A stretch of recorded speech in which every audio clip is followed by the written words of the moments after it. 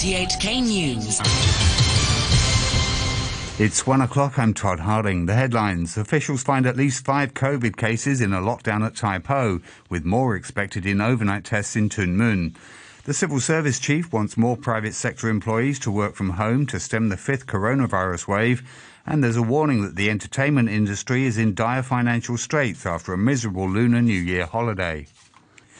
Health officials say they found 5 preliminary positive cases of COVID-19 after testing 1,200 people in an overnight lockdown in Tai Po. One other person's test was described as indeterminate.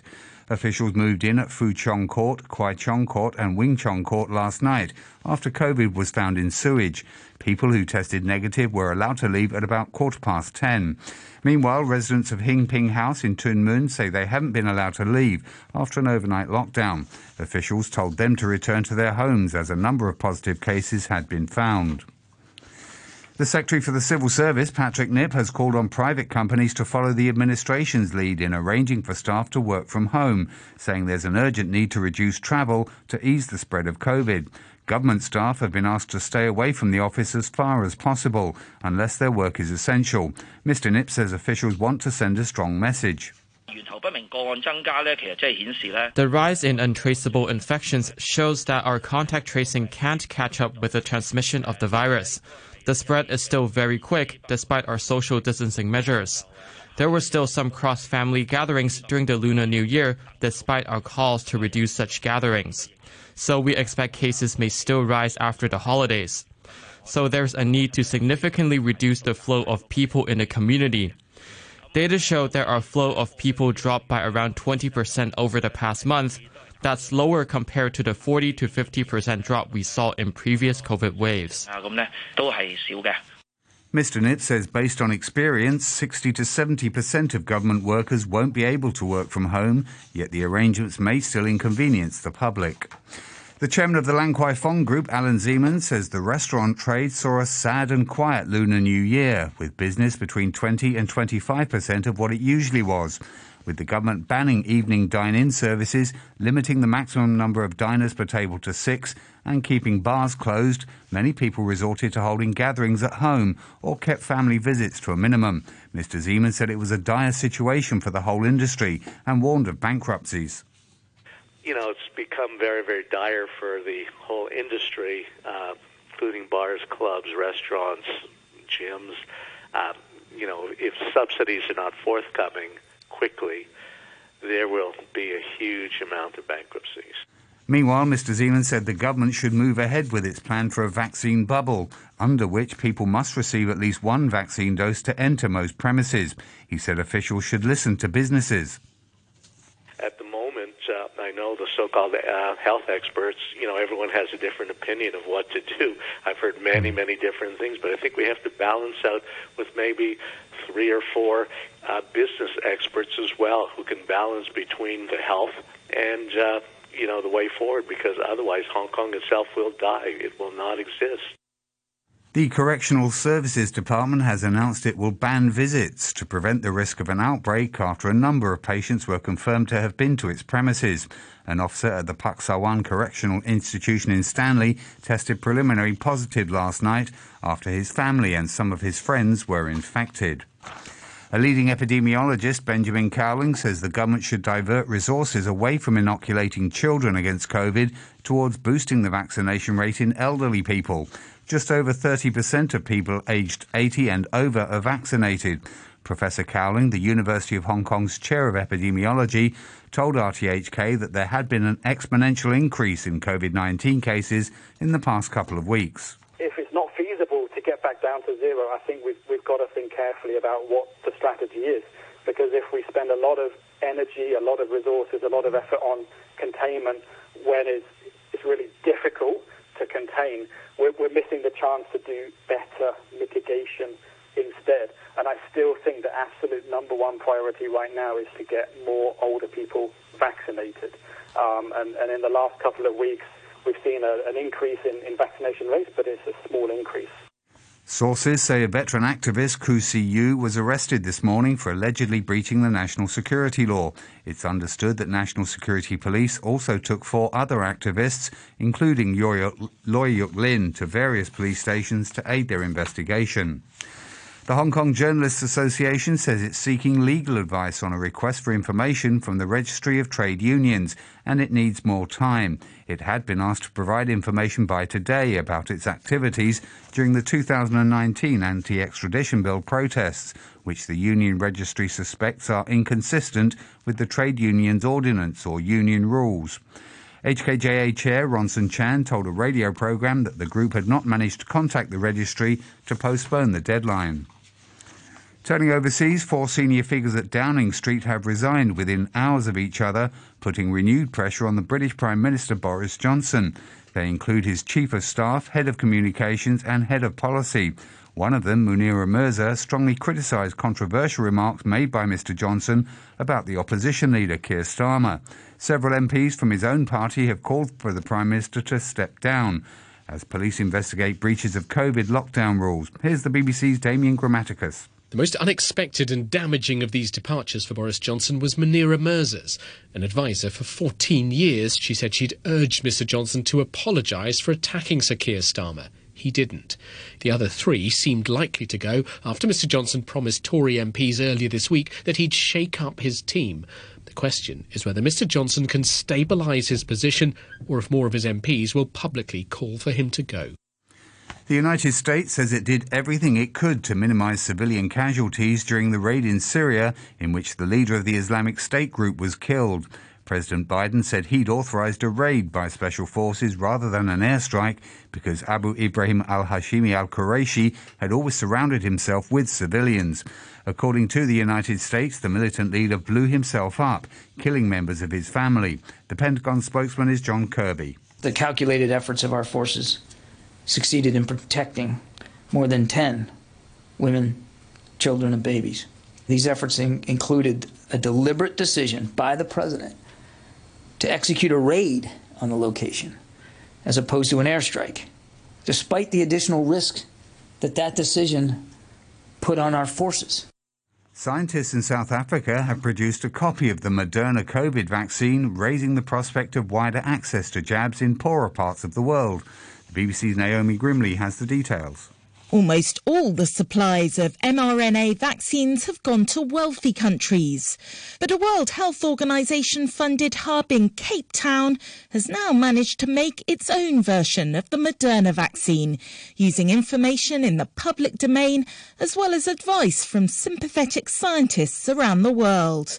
Although the quantities made so far are small, it's been done faster than many expected. The White House says the United States has acquired intelligence about a Russian plot to fabricate a pretext for an invasion of Ukraine. The plan involves producing a fake video that would show an attack by the Ukrainian military either on Russian territory or against Russian-speaking people in Ukraine. The US says Moscow would then accuse Ukraine of genocide. Ned Price is the spokesman for the State Department. We don't know if Russia will necessarily use this or another option in the coming days. We are publicizing it now, however, in order to lay bare the extent of Russia's destabilizing actions towards Ukraine and to dissuade Russia from continuing this dangerous campaign and ultimately launching a military attack. Moscow earlier condemned Washington for its decision to send 3,000 extra troops to Poland and Romania. The Kremlin spokesman told reporters it would increase tension.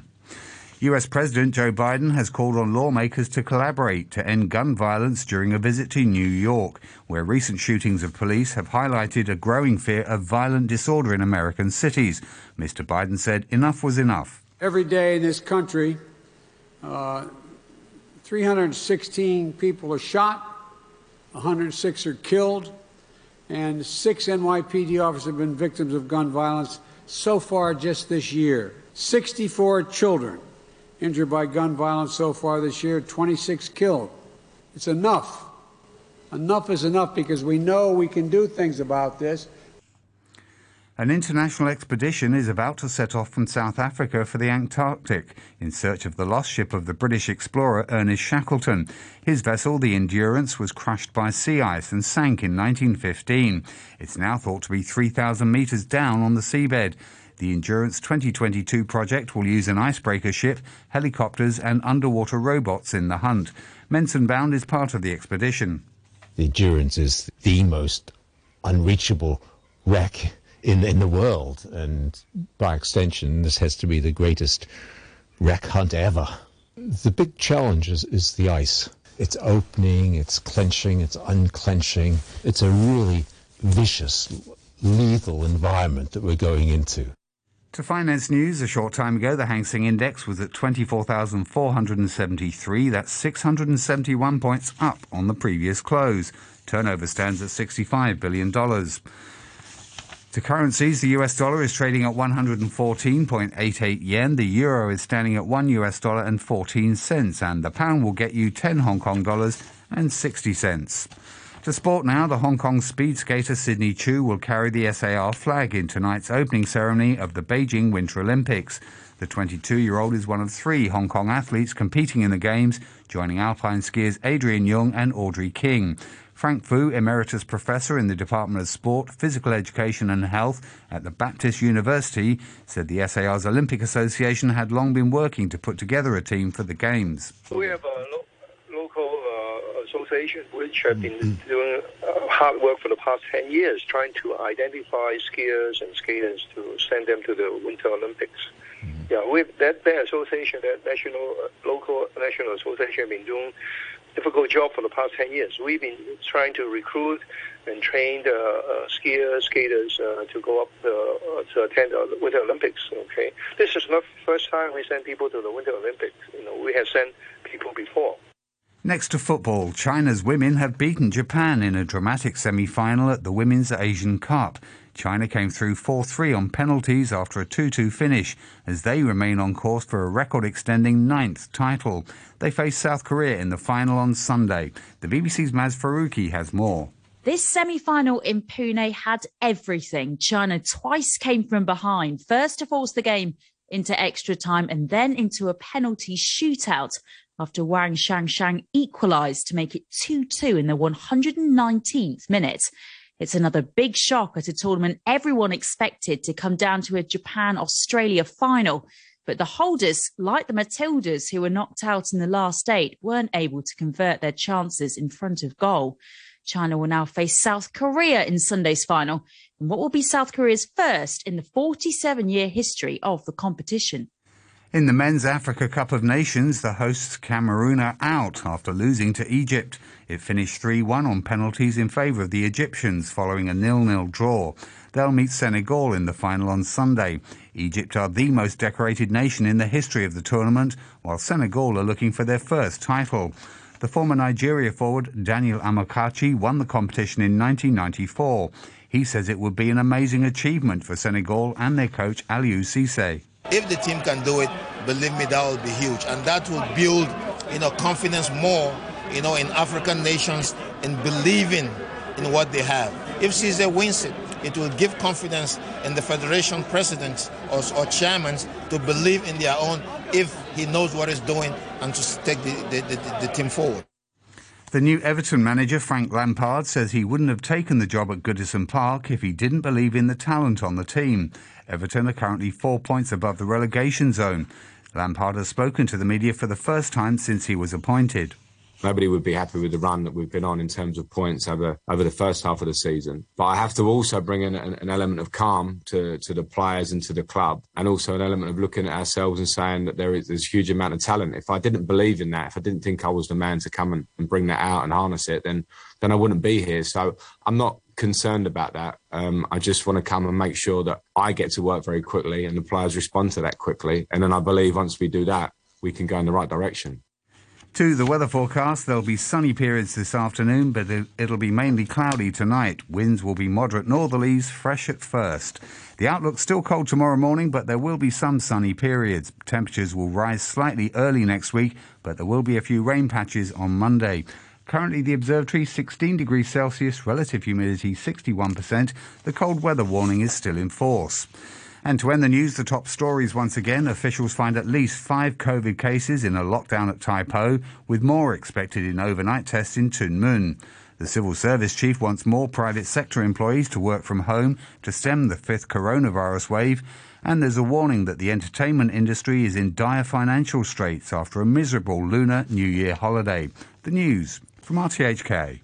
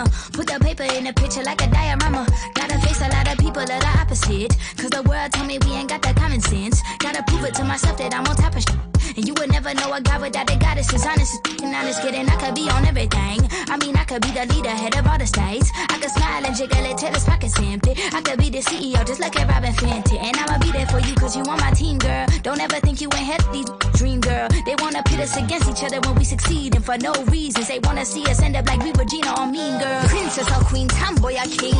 You've heard a lot you've never seen. Mother Earth, Mother Mary, rise to the top. Divine feminine, I'm feminine. Woman, let me be a woman.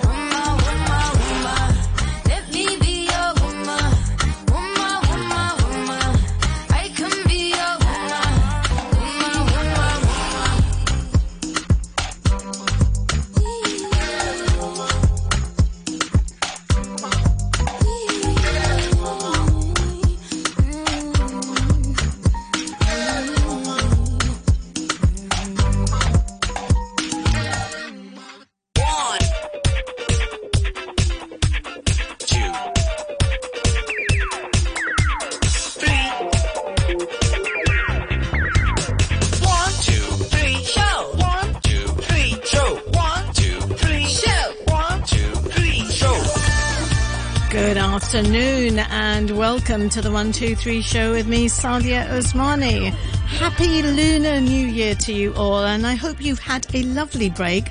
I know many people have been working through these holidays, so I hope you still managed to enjoy some of the celebrations. After 1:30 today, I talk diamonds with Francis Law, a local jewellery shop owner from the Timeless Jewellery Creations shop.